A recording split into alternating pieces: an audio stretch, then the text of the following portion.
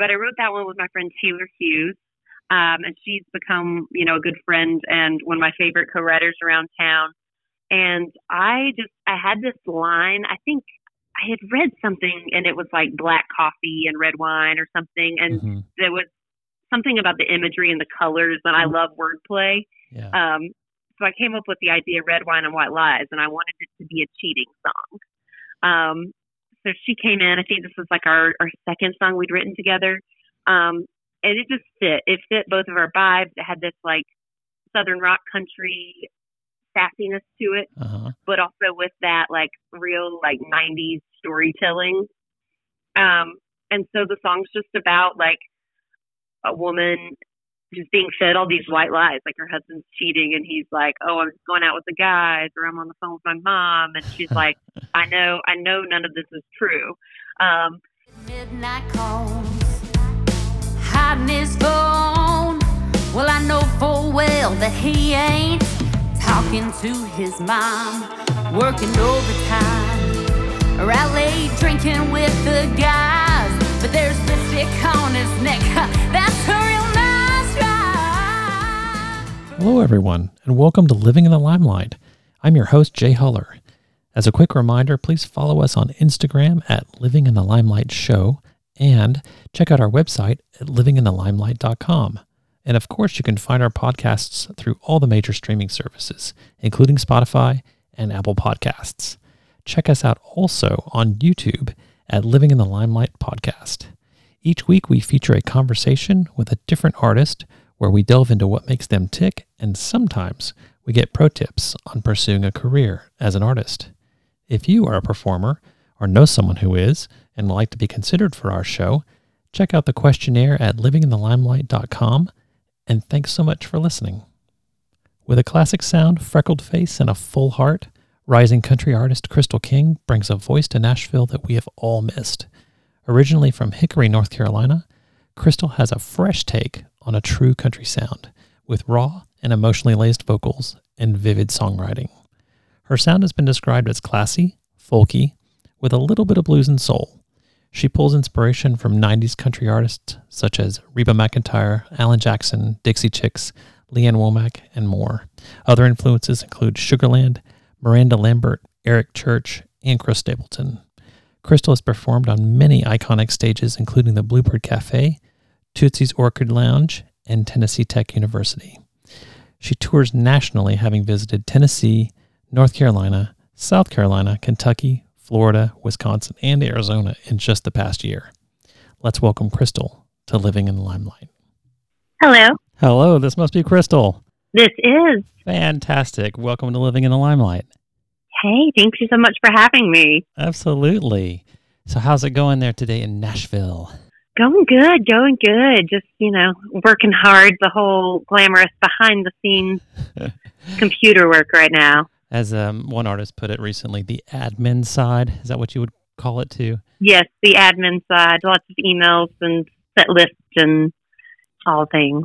Yeah, that's the sort of the unwritten, unheard of heroism of what you guys do as independent artists, kind of working your way up.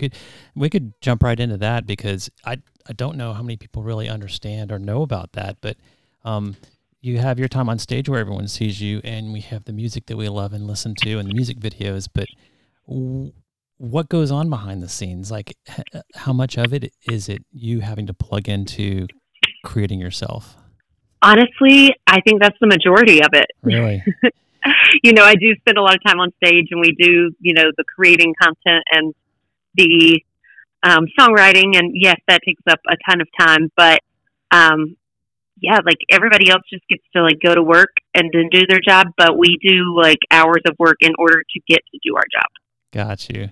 If that makes sense. Does. We have to spend hours of emails to book. You have to do your own marketing. You do a lot of stuff. You have to wear a lot of hats. Yeah.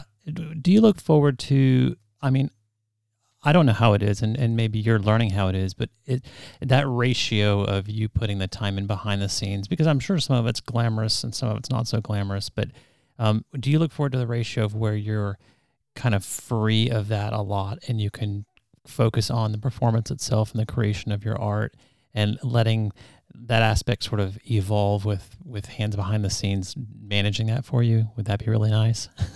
Yeah, that would be really nice. It would just be nice to have more time and energy to devote just to the creative process and kind of have that free brain space to do that. But I kind of enjoy it. I enjoy being hands-on, and I'm kind of a control freak, so I like to have my hands on every piece of everything. So, and I think that's huge for us as listeners too. At least it is for me. If I can envision my idols, the people I listen to and watch, as like really just plugging in and going, I think it should sound like this. I think it should look like this, and not being puppets on a string, so to speak. I think that's endearing, actually. So I love that you love doing that, because that means you personally pour into your craft, and what we hear and see is you, right? Yes, exactly.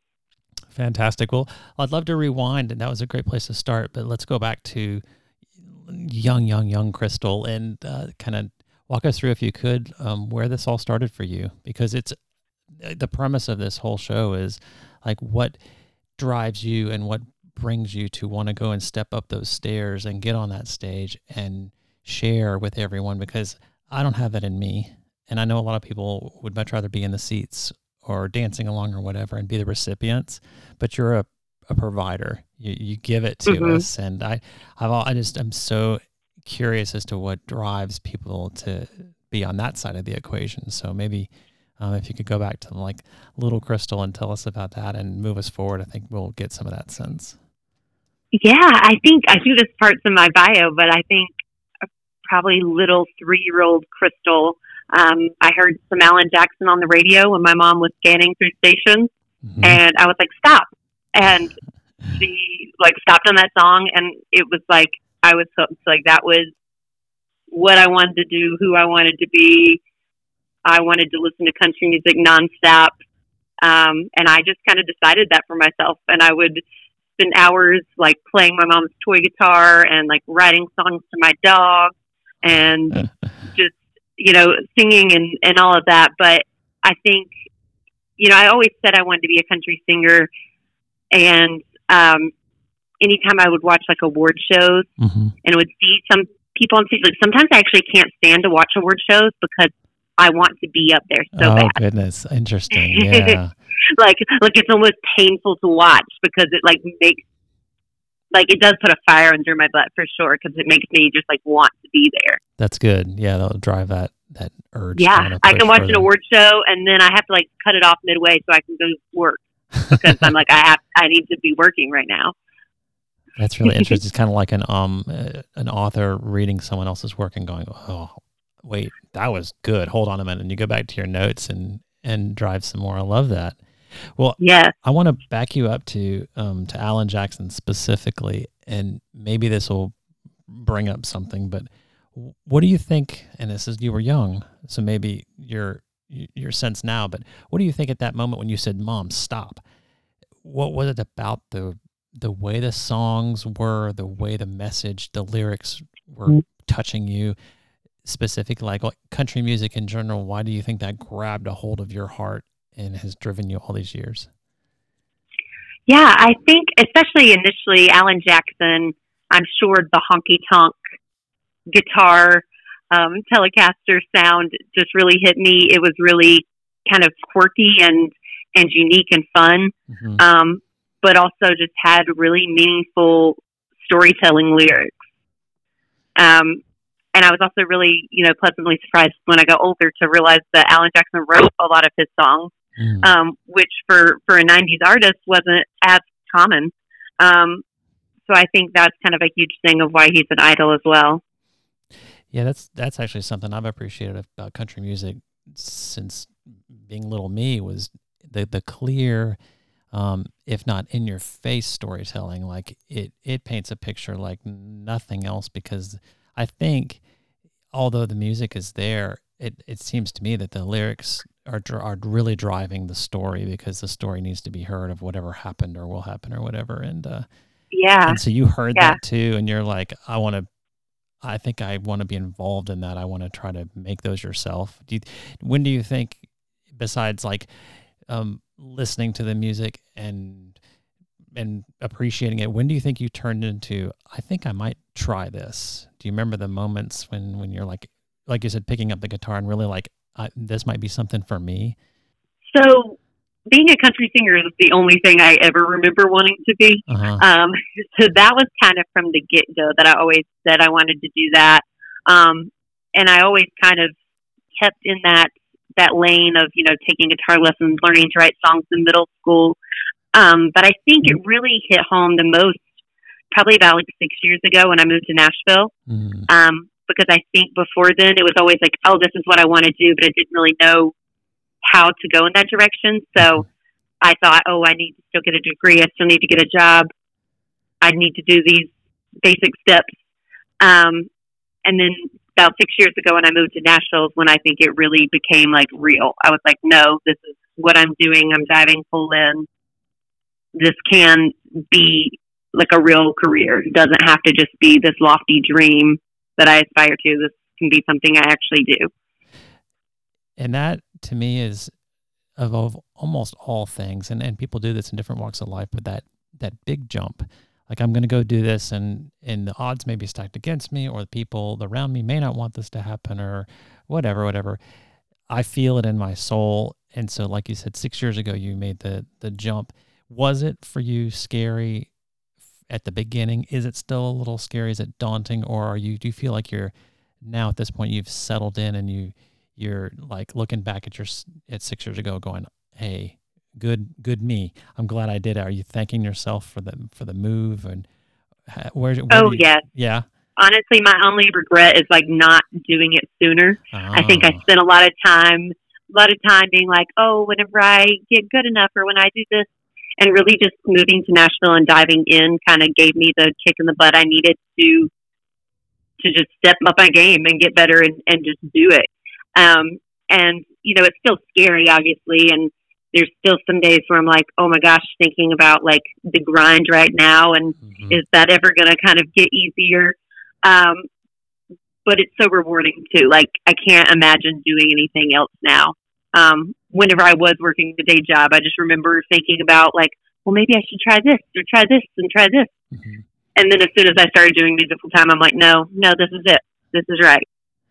That's so nice to hear. And I love the fact that you said you would have even pushed the timeline a little further into your youth, because maybe this is a lesson for everyone who's listening, but it certainly would be for me if you feel something so strongly, would you advocate, like, just within reason, of course, just jump on it as soon as you've like, how far back would you go? Like, would you go to 20 years old? Would you go to 18? When do you think, if you could do it over again, would you have made that jump to go to Nashville? Yeah. I mean, I am glad that I did get a college degree, but I think I would have maybe dove into more of the singer-songwriter artist community during that time, and would have probably just taken a different route and dove into the business and that into things. I think I just would have pushed myself to just get more involved instead of being kind of like scared and kind of have the toe in thing. Got you. Yeah, just dipping your toe in the water, so to speak. Interesting. Yeah, because I see a lot of young kids, the ones that they're getting on the shows and they're gigging around where I live, who it's hard to say, how are you managing life? And that's another question I always like to ask is like, how is it to manage this passion? Like, you have this burning passion to do this, but you have school, you have family, and you have potentially you're working another job, like you said. How hard is that? Because like even you said, some of us, we have our job and we have our lives, but there's not a third thing unless it's a hobby, right? But this is not a hobby for you. This is full in. So at any point in time, have you noticed that like it's been really, really difficult for you to manage, but give us some like tidbits on how to balance it all, because that's the magic sauce. If you can stay sane through all of this and balance those elements, how do you learn? I'd love to learn from you how to do that. Well, and I think that's something I still, occasionally struggle with or have to kind of reevaluate every few months. Because every day looks so different for me. So it's hard to sometimes set like a set schedule. But I think the biggest thing for me is just making sure I have time to breathe. If I have a lazy morning, that's okay. Allow myself the hour to drink my coffee in the morning and just kind of stare out the window or watch TV. Mm-hmm. Take some veg time to cuddle with my husband and my dog. But yeah, so it's always kind of a work in progress. I don't know for sure that I have the secret answer to balancing everything. But I think it is important because burnout can happen so quickly. But in our industry, you also kind of have to be the hardest working person So trying to work as hard as possible, but within reason, making sure you're not neglecting like your family and your mental health. Yeah, I think that's so important is the me time, just to take a second and when the moments come to kind of enjoy those as much as possible. That to me would be the key advice right there, is to not get pulled in an overwhelming way, but still chase the dream, right? Yeah. And I've had friends who, they will say like, oh, I have to do this right now, because somebody else is going to do it. And that's true. Mm-hmm. But like, just prioritize, recognize like, okay, is that one post, the stress of making that one post on Instagram, is that really going to like make or break you right now? Mm-hmm. If you're already overwhelmed, take the time, and some of those things will be okay. Sometimes I do too much and I have to, sometimes just talk myself back a little bit. Yeah, I hear you. And I do know a lot of people that get overwhelmed with, we'll call it the admin side, that, that post or that show you're going to be on or whatever, just to get the word out a little bit more. And when maybe inside you're pulling to go, oh, I've got that new song, it's tugging at my heart and I just want to get this down. But it's all part of the same picture, right? Mm-hmm. So cool. In terms of support, how, and you could take this all the way back to when you were young too, have you surrounded yourself or have you had people natively just around you saying, Krystal, you can do this, like giving you a push, like coaching you and mentoring you? Or have you purposely reached out to kind of build your circle? Because I'm hearing that from a lot of artists I talk to. It's like it's good to have like a core group of people that help you kind of keep going. How's that been for you? Yeah, well, starting out young, I mean, my parents have always been like super supportive of this. Mm-hmm. They still kind of have that logical side of like wanting, make sure I can pay my bills, make sure I can manage my life. But they've always been super supportive. I don't have a musical family, but as far as just like support and coming out to my shows and listening to my music, like my aunts, uncles, sister, parents, all of them are fantastic. And they support me as much as they can there. And then, starting out, I think I had a guitar teacher, Tony El Tora in Hickory, who kind of was like probably my main support as far as getting me out to start gigging and start writing songs. Mm-hmm.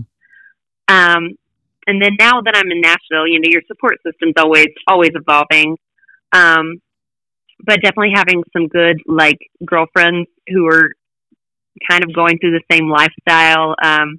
Kirsty Krause, I think you've spoken with her before. Yes. We tour a lot together, but we're also good friends and we can vent or give each other advice on what we're going through with our music careers. Same with my friend Taylor Hughes. And that one's cool too, because she's another artist that's about the same age and is married.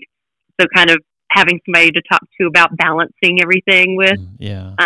That's really nice as well. So just kind of having a supportive group of girls who are going through similar day-to-day things. Mm-hmm. That's always super nice. And that's definitely a community that's been building. And sometimes it's slow to build, especially in the artist world, because everybody has gigs all the time. Yes. But definitely very valued.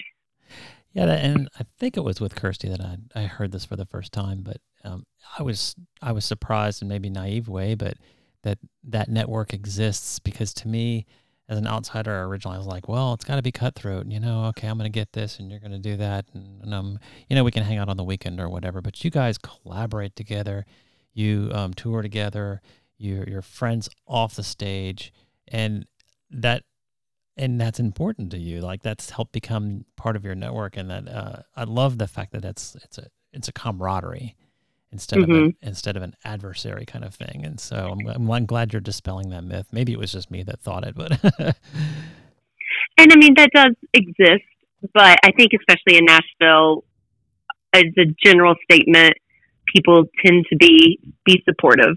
Sometimes you might have to like kind of prove yourself to them first, but people do tend to be supportive. And you know, as I try to surround myself with supportive people. If you're cutthroat and not wanting to kind of help each other and boost each other up, then I'm good without that relationship. So yeah, that's good advice. In fact, for someone kind of rising up is to seek that out, because you might be left alone on an island if you're cutthroat. You may get there, but you may get there in a different way and won't have all these wonderful people around you that, you know, are going through similar circumstances. That's fantastic. Well, let's delve into your music a little bit. I'm going to go back. Of course, on this episode, we have featured a brand new song we're going to talk about in just a minute, but let's go back just before that. I'd love to talk a little bit, as much insight as you can give, because at least to me, and I hope for the listeners, it's fascinating to hear tidbits about the recording process, maybe a surprising thing that happened along the way, where the song originally came from, anything that comes to mind. But let's talk about 90 Proof. Yes. That one is always going to have, you know, a good place in my heart. That one was a solo, right? I wrote that one by myself, and I started it in North Carolina before I moved to Nashville. So I was living in Charlotte and started writing that one. I joined the Nashville Songwriters Association in Charlotte and I was going to meetings there. And the song is kind of about moving to Nashville. And so it was kind of cool because that song sort of followed me. And as I moved, I rewrote it and edited it several times.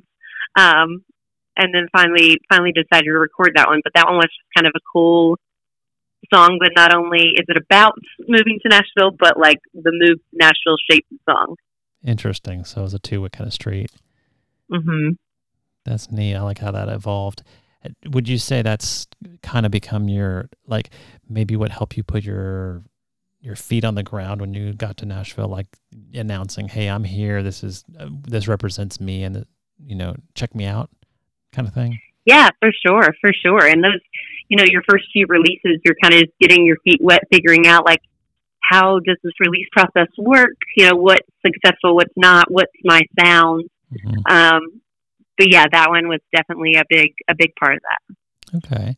And during that time, this is a super important time for a lot of people. Let's pretend that I'm just like you, and I heard an Alan Jackson song, and I was kind of coming up, and I was doing a little bit in middle school and then whatever, and I was your same age, thinking of moving to Nashville. When you started that process, what would you do the same, and what might you do differently to ease maybe the process for someone else, since this is collaborative, to who wants to kind of move into your footsteps and get to Nashville and start to make their mark?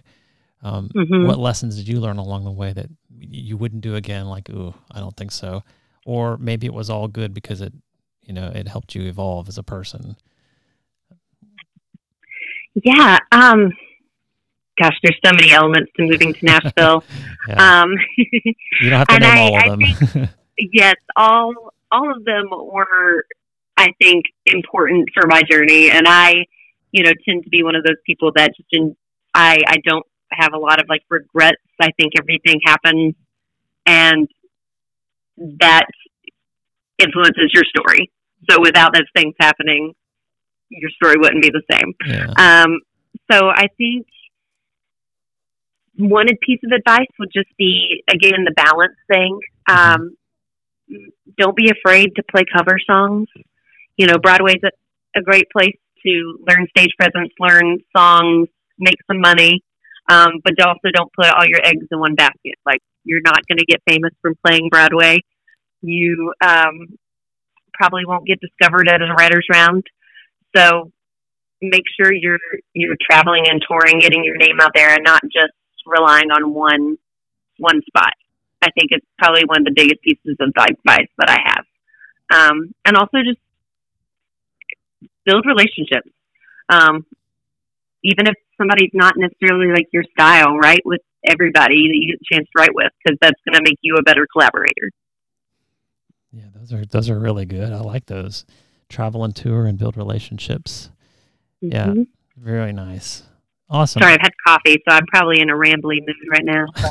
No, go drink some more. Bring it on, because I'm sure some great stories will surface. That song 90 Proof has been killing it on Spotify. I was noticing the huge number of streams you've had, so I wanted to start with that one. And then that one's a bad one. You've got a collection of honky tonk love songs that was out in 2022, so not too long ago. I don't know if you want to do individual songs within there or certain memories. And I'd love to also hear where you love to record. Are you more of like a home-based studio, get it to kind of get to a 90% point and then to go in and do the finishing touches? Or are you like, I've got this idea, let's see what comes out while I'm in the studio environment? Or how does it work for you? As far as like the songwriting goes, I like to have the song done before I go to the studio. Mm-hmm. And mostly that's a financial thing. Yeah. I don't have the finances to go into the studio and still be in that creative process. So I usually like to have the song written and a general arrangement of the song. This is where I want the solo. This is how long I want it to be. This is how long I want the intro to be. Yeah. This is the tempo. And then you can get more creative within those boundaries. Gotcha. In the studio. But all those songs, 90 Proof and that collection, I recorded with Mike Loudermilk. Okay. And he played every instrument on there. He used to play guitar for Crystal Gale. And he's just like the sweetest, humblest man, but so talented. And, he was just the perfect fit for those songs because I wanted that honky tonk sound. One of the songs, Rhinestone Ring, is actually about a wedding at a honky tonk, like getting married down on Broadway. Uh-huh. So of course it just has to have that true honky tonk sound. And then just also You're the Reason I Drink. That one's a crowd favorite. I wrote that one 100% of the joke. Because I would come home and my husband, like I would do something ridiculous and my husband would be sitting in this recliner and he'd be like, Krystal, oh my gosh, like, you know you're the reason I drink, right? Like as he's drinking a beer. Uh-huh. And he said that like several times. And I finally just was like, you know what? I'm going to write a song. And did it as a joke, played it out a couple of times, just like picking on my husband. Yeah. And people loved it. So I was like, well, I guess it is relatable. It's cheesy, but it's relatable. So yeah, that one still is one I play out all the time. But all of those are super meaningful to me. My next project is relatively different and did in a totally different style of recording. Can you give us any hints? But yeah. Yeah. What kind of direction, without spoiling too much, might you describe the next one? Yeah. So I did a little bit different of a studio process. I recorded with a full band in studio. Okay. And so we actually did it through a student recording studio. It's called Dark Horse Institute. And then I took those parts and hired a producer mixer to help me kind of piece those together. And then we would replace parts and I would reach out to different guitar players. So I think there's like 5 different guitar players on this project. But I didn't really have a true producer to the album. So it's been kind of this hodgepodge project, but it's turned out really cool. As far as sound-wise, like there still is some of that true honky-tonk sound, but there's also a lot of mix of like blues rock and like folk influences as well. So kind of Eric Churchy, Stapleton vibes as well. Gotcha. Lainey Wilson. Yeah. That sounds interesting. And I love the concept. So basically when things were laid down, it was like a full recording of all instrumentation. And then you had the pieces to kind of go through and go, well, I like this, I like this. And we can, then you had basically the raw data, so to speak, that you could start piecing together the parts of the songs that you liked. Yeah. Yeah. Which in the past, like with Mike, what we've done is he'll play parts and I'll tell him what I like. And then he'll just go and he'll make the track, and then I'll come in and do my vocals. So as long as I approve the general vibe, he just does his thing. And I did one other song at Larry Beard's studio, and that was kind of a live band, but I was just really up to the producer and their interpretation. And I just got to do like the thumbs up, thumbs down thing. Where this one was like, I booked the band. I had a say in every single decision that happened musically. So it was kind of really cool. I had zero clue of what I was doing, and had a mini panic attack in the middle because I was like, why didn't I hire a producer? Like, what am I doing? But it was really cool how those parts came together. And I think because of that, I got like a really unique sound. Yeah. Oh gosh, I'm looking forward to this so much. And your perspective has grown too. I mean, think of the learnings you have done from the producer side of it by kind of self-producing like. Yeah. Like I hate calling myself the producer because I like don't feel like I was a producer and knew what I was doing. But I mean, I guess technically, like I did. Yeah. With some assistance from mixing engineers and things, and the instrumentalist. But it was really cool to be hands-on throughout the entire process. That sounds like so much fun. All right, so the single that's included with this podcast today is Red Wine and White Lies. Yeah. So do you want to walk us through that a little bit? Yeah, I wrote that one, I think it was about 2 or 3 years ago. This project has been about a 2-year project. But I wrote that one with my friend Taylor Hughes. And she's become, a good friend and one of my favorite co-writers around town. And I had this line, I think I had read something and it was like black coffee and red wine or something. And there was something about the imagery and the colors, and I love wordplay. Yeah. So I came up with the idea Red Wine and White Lies, and I wanted it to be a cheating song. So she came in, I think this was like our second song we'd written together. And it just fit. It fit both of our vibes. It had this like Southern rock country sassiness to it, but also with that like real like 90s storytelling. And so the song's just about like a woman just being fed all these white lies. Like her husband's cheating and he's like, oh, I'm going out with the guys, or I'm on the phone with my mom. And she's like, I know none of this is true. And so she's kind of just sitting at home getting drunk on wine before she leaves. So she's pretty much like, okay, you can kiss my glass now. I'm gone. And that's interesting too, because white lies, people go, oh, it's just a white lie. It's just something. But like everything in life, a little bit in accumulation can be a lot, right? Oh, right. So this is an accumulation I'm seeing. The storytelling that you're using just to describe the song is incredible. And so I'm walking the whole imagery through my head, and I'm like, that's the straw that broke the camel's back, because that was just the last one, and she's just ready to go. Wow. Ready to go. Yeah. That is fabulous. Well, I'm sure that people are going to enjoy that.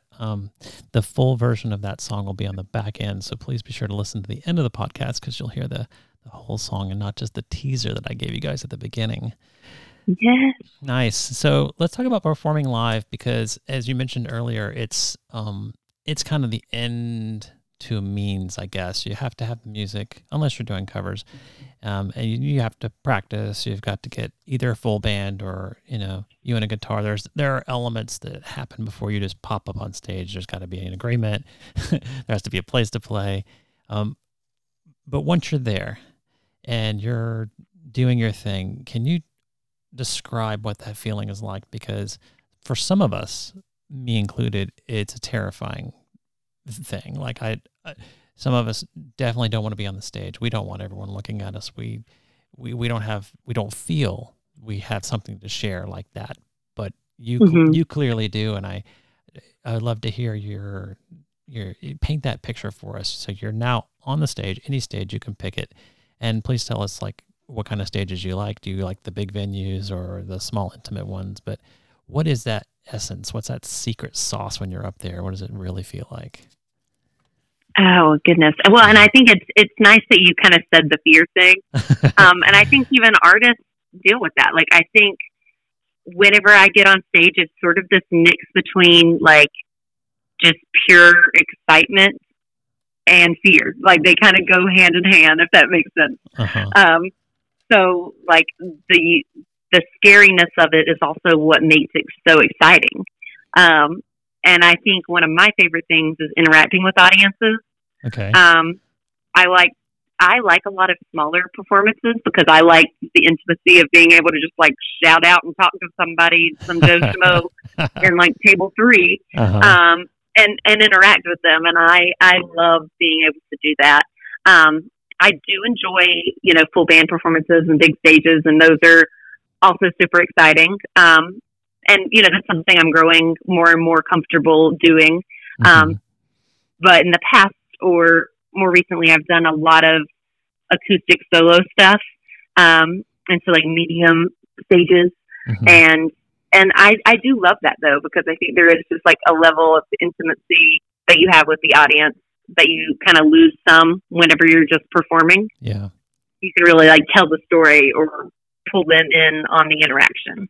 Gotcha. Yeah, I've heard that before, where sometimes the bigger venues, the lights it's all on you and everyone else is darkened out, and it's just it's you and the lights and in your craft, and there is an element of like austere, like, oh wow, this is amazing. It's you're set back from it a little bit, but I can totally appreciate the the warmth of a small venue too. So would that be for you? Like, if you could use a crystal ball, oh look what I did. Use the crystal ball and then paint your future, but be monetarily compensated. Let's take the equivalent of playing the venues of like the huge stages where the revenue is happening and the stability is happening. But would you say you'd prefer like definitely a majority of your gigs on a tour being just smaller venues, although you'd be a higher compensated artist? Because that's the thing, is to provide lifetime stability and to not have all those worries. Would you purposely, I guess my question is, would you purposely choose smaller places to get closer, to feel that connection still? Yeah. And I think that's something I'm still figuring out. I think the crystal ball is to go as far as humanly possible. Mm-hmm. Would love to be able to play the award shows and do all the big stages, do the Opry, the Ryman.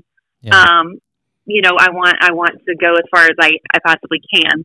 But I think I will always want to still have some connection with audience and fans and not be too removed from that. Yeah. So I think I could also be very happy playing more medium-sized shows, because it's not about like the fame. It's about loving what I do. Right. And so if you're doing it for the love of what you do, I think as long as I'm getting to play and I'm getting to keep myself as an artist that's authentic, then that's the goal. I would definitely rather play smaller to medium venues and be playing music that's meaningful to me, than like having to play sold out stadiums and like shake my butt on stage and sing songs that like I don't like. Yeah. So I mean, the art will always come first in that regard. That is 1,000% refreshing.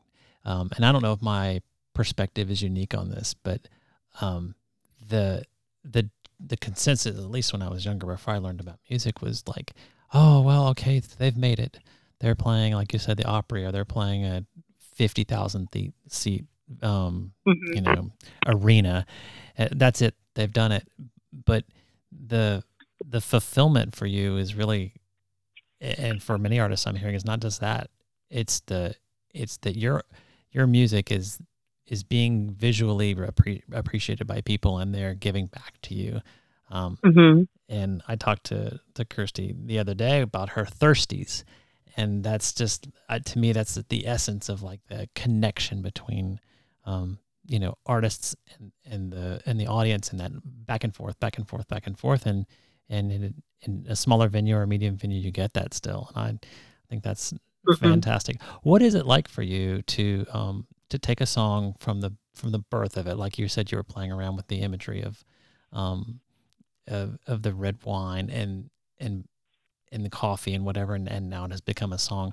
What is it like to see that emerge, one as a full-fledged song, and then music video, and then on stage in different versions? Is it overwhelming in a sense? Do you step back and sometimes go, whoa, I remember when I sat down and that song was just getting born? Or is it become like kind of a usual thing for you?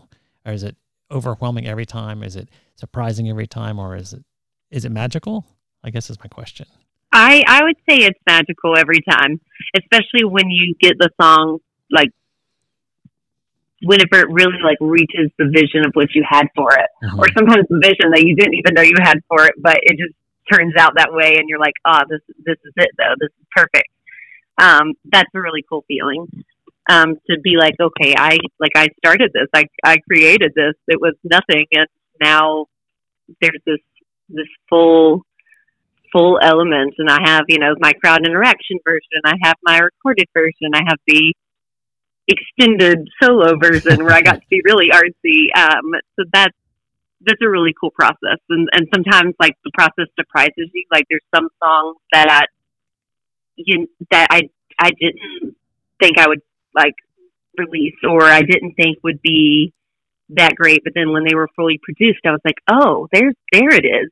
And then there's kind of been the opposite. There's some songs that I love acoustic, but then when they've been recorded, I've been like, I don't know, the kind of lost some of its luster in that. So it's crazy how much the production can influence that as well. Oh yeah, and that's on a fan side too, because I can tell you, I've heard live versions of certain songs versus the recorded one or an acoustic, whatever. They are all super different. We can hear you guys as artists inside there, but it's a completely different experience, and that's really, I like that you can appreciate the evolution of from the beginning to where it goes. Are you a hands-on person for music videos? Do you like get involved with like wardrobe needs to look like this, or do you like to just focus mainly on the message of the music? I would say I'm pretty hands-on on about everything. I've only done one music video, and so that was kind of a learning process for all of us. So I think I'll figure that out a little bit more as I do more. Yeah. But I think it's just in my nature to want to be involved in all of it. So I think that will definitely continue. I will definitely take direction from the experts as far as camera angles and the way my face needs to look. Because, sometimes it looks one way in my head, and then I see the picture and I'm like, oh, that is not what I thought my face looked like. So I will gladly take direction from the pros there. But I always want my say-so. Yeah, that's funny you should mention that, because and I think that's true for almost any sport or whatever, is what do we really look like when we're doing what we're doing? And to see it back, you certainly don't have a mirror in front of you when you're on stage. So. Oh yeah. And we were joking about like, oh, I don't want to be up there booty shaking, but like, honestly, like I can't dance. Like, and I'm well aware that I look like an idiot trying to dance or do more than just my usual like sway.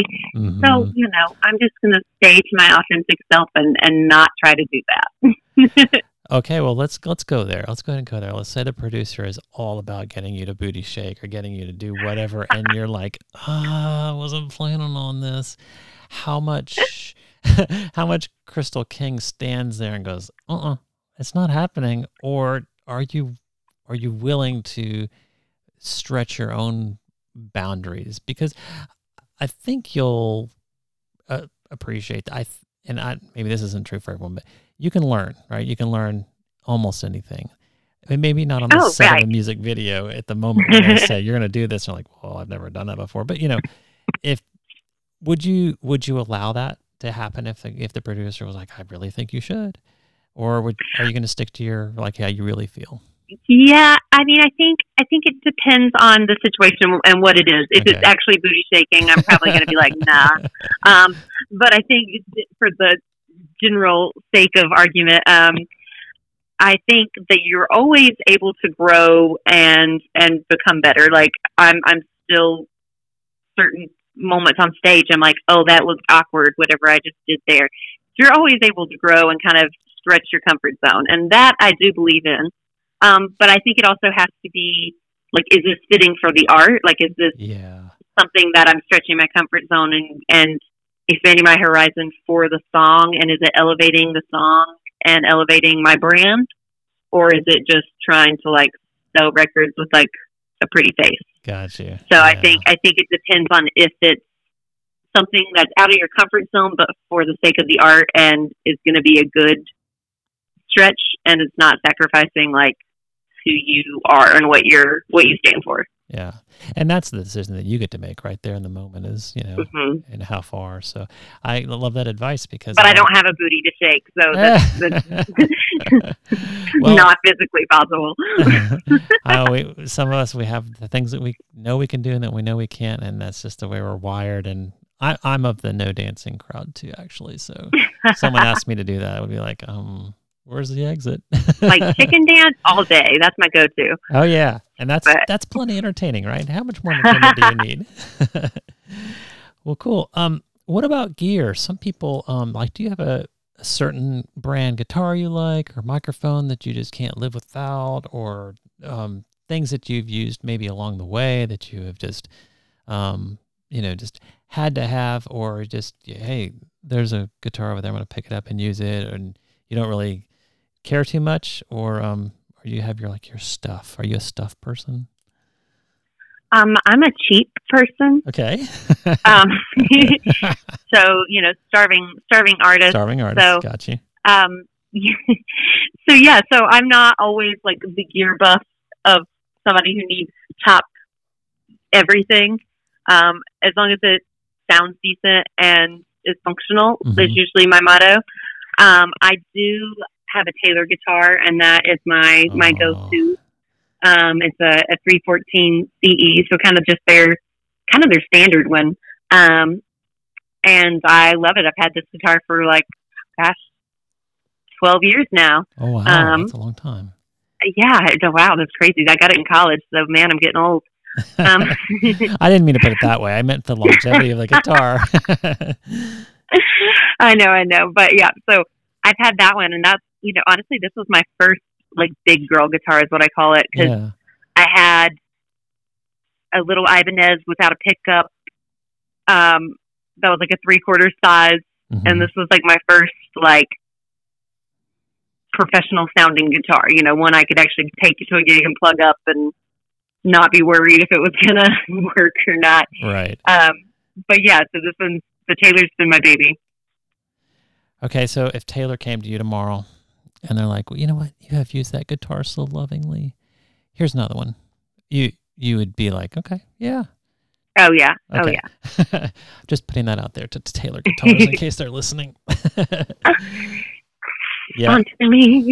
I know a lot of artists that appreciate their guitars, and I guess that's a sideline question. So you go to these co-writes, and you're on stage and you're on tour with other musicians, and they leave their instruments around. Have you picked up another instrument that you're like, ooh, this would be interesting to have at my house to play with? Or has there been a certain kind of, it could be a guitar, I don't know if you play a little piano or whatever, but another instrument that has sparked your interest but is not part of your arsenal yet? So, oh man, it's so hard. I'm one of those people that I want to do way more things than I actually have the time to do. So currently I'm in my music room right now. And I have on the wall a banjo, a fiddle, and a mandolin. Oh. I don't play any of those. Well, but they're but there waiting for you. They're waiting for me. I really always wanted to play the fiddle. So that is definitely one. And my husband, he's a middle school band director, and he's an orchestra director as well. But he's newer to the strings. But he got me a little cheap violin and a little book. So I'm gonna hopefully sit down and start learning on it. I have a hack for you on that my wife always reminds me of. She's like, go to YouTube. And I'm like, well, but YouTube is YouTube. And like, no, there is every tutorial under the sun at YouTube. And she's right. If you just do a little bit of digging and go to the very beginning, like beginning fiddle, they will, tuning it up, how to hold the bow, all that stuff. They'll walk you through the entire thing. And so I'm like, now there's hardly any excuse to not do it, except for time, which is the big negotiator, right? I know time is huge for you. Yeah. But, and this isn't necessarily an instrument, but another one that I want to learn. I want to learn to yodel. Okay, so I can connect you with someone who knows how to yodel very well. Yes. Oh, absolutely. I know somebody. Let's connect on that. Yes, absolutely. I'll get you that offline and send you her information. Because it is, oh my goodness, yeah. Talk about a vocal activity that is stretching your chords and stretching your limits and teaching you ups and downs and all that. Mm-hmm. Oh my goodness. Well, I do some voice flips, and I've had a few gigs where people have stopped and been like, hey, can you yodel? Like, you seem like you would know how to yodel. And I was like, I actually don't, but it's happened on more than one occasion that somebody has said that to me. So I'm like, maybe that would be a really cool party trick. or more. Or more. Yeah, had a little yodel solo into one of your upcoming releases. Yeah. Right now, the only thing cool I could do is, like, say the alphabet backwards. But, like, yodeling, that's another step up. Tell you about it. Yeah. You'll be the life of the party without a doubt. So cool. All right. So currently for you, do we have a tour plan in the works, or you just kind of, like you said, you're working the admin to kind of lay some plans out? What would be something you'd want to do live music-wise and touring-wise for you? Yeah, so I am currently just touring as much as possible. Coming to Nashville is my home base, but going back home to North Carolina for shows. Kirsty has taken me to her home state in Wisconsin. Me and Kirsty also go to Florida a lot. And, so I think also on the docket, Virginia, Kentucky. I've already been to Arizona this year. So just touring as much as possible. And part of it still is in the works. Yeah. And I know I just have a few festivals coming up. I have the Foothills Folk Art Festival in May in my hometown, and the Hickory Oktoberfest on their main stage in my hometown. So there's just some bigger events coming up as well. Nice. That sounds good. Yeah. And that's, I guess that's part of the balance, right? I mean, theoretically, and this would be for the artists coming up that just are barely learning this information, but is it theoretically possible, the go-getters, the ones who abandon everything, that you could fill your schedule every night of every day of the year with some sort of gig? I guess that's theoretically possible because venues are looking for performers, right? Mm-hmm. Okay. But to curtail it back and plan the balance part of your life, that's what keeps you sane. Right. Okay. So that's definitely something, I've had to work on, because I've been like, I need to book all these shows. And then I'm like, I need to book this. I need to book some rights. And then before you know it, like, you look at your schedule and you're like, oh man, I have a right today, a 3-hour show, an interview. And then I didn't leave myself any time to do, like, the other admin work, the emails, just having some time with my family. So you do have to be really careful about that. Yeah, much less even just like you said a while ago is bio needs, just to have a coffee for a minute or an hour, just to catch up on news or to talk with people. That's so important. Yeah. Oh, very. Well, that's great. I would love to know how people can easily find you? I know how to easily find you. But how would you like for people to reach out? Are you like, do you get on social media and really interact with them purposely, natively you want to? Or are you a little more laid back with it?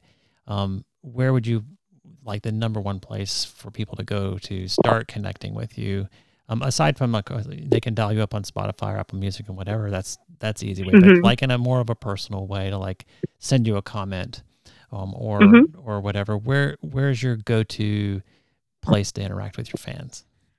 So I would say Facebook and Instagram are my two most used social media platforms. And then also you can submit a contact on my website or directly email me. But most of the handles for all of that is Krystal King Music. The website is krystalkingmusic.com, Instagram, Krystal King Music, and just remember Krystal spelled with a K, like the burgers. Like the burgers, yeah, I guess that's true. Very cool. And I guess for advice for younger people, this came to my mind just now, but would you recommend if somebody is really trying to go for it to kind of tack down all of those avenues early on so that if available, like Krystal King is a very unique name, but it's, did you have to kind of manipulate things to get that? Or would you advise people, hey, it's okay. You'll be able to get what you need. You'll have your website and you'll have all that stuff and not be too crazy about it. You know what I'm saying? Sorry, you can hear my dog shaking in the background. I did hear that. Yeah, I mean, I just actually happened to get that, but I do know some names can be harder to find. So yeah, I guess as soon as you possibly can, if you know that you're going to go by a certain name as an artist, the sooner the better to start building your social platforms and like owning those names and having the rights for those sites. I got lucky and married a king, so my maiden name was Heffinger, Krystal Heffinger, and King is probably more common, but definitely flows off the tongue better. Oh, it's a very powerful combination. I love that double K there, and King. It's got such strength with it. So bravo for that. It worked out well. I always tell people I married him for his last name. Yeah, well, I'm sure there's probably one or two other things too. Very cool. Well, Krystal, it's super great to meet you, and I loved having this conversation, and I can't wait for people to appreciate this new drop that we've got going. And you're a treasure to the music industry. You're righteous, and you're doing it for the right reasons. And I appreciate that. Yeah, I just can't wait to see what's next for you. And anytime you want to come back, fill us in on new developments, please look me up again. All right. Wonderful. Thank you so much for having me. This was a blast. You're quite welcome. All right. We'll talk to you soon. All right. Have a great day. You too. Bye. Bye.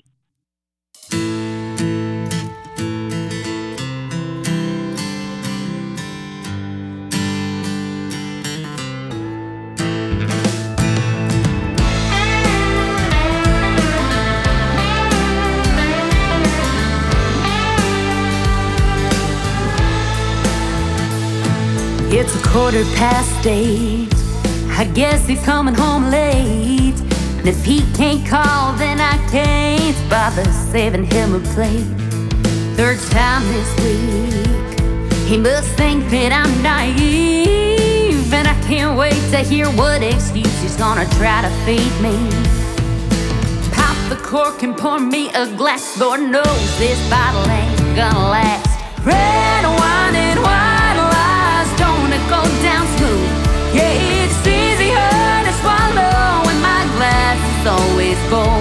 Whether it's sweet or bone dry, either one will drown that alibi. So I'm raising my cup and getting drunk tonight on red wine and white lies.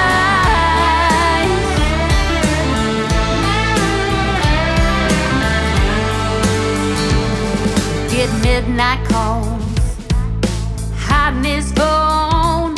Well, I know full well that he ain't talking to his mom, working overtime, or out late drinking with the guys. But there's lipstick on his neck, that's a real nice drive. For every lie I pour a glass or two, another night of getting trashed on red wine and white lies. Don't make go down smooth, yeah, it's easier to swallow when my glass is always full. Whether it's sweet or bone dry, either one will drown that alibi. So I'm raising my cup and getting drunk tonight on a red wine and white light. They say it gets better with age, but tonight I ain't gonna let it go to waste. So pop the cork and tip it back. Baby, you can't kiss my glass.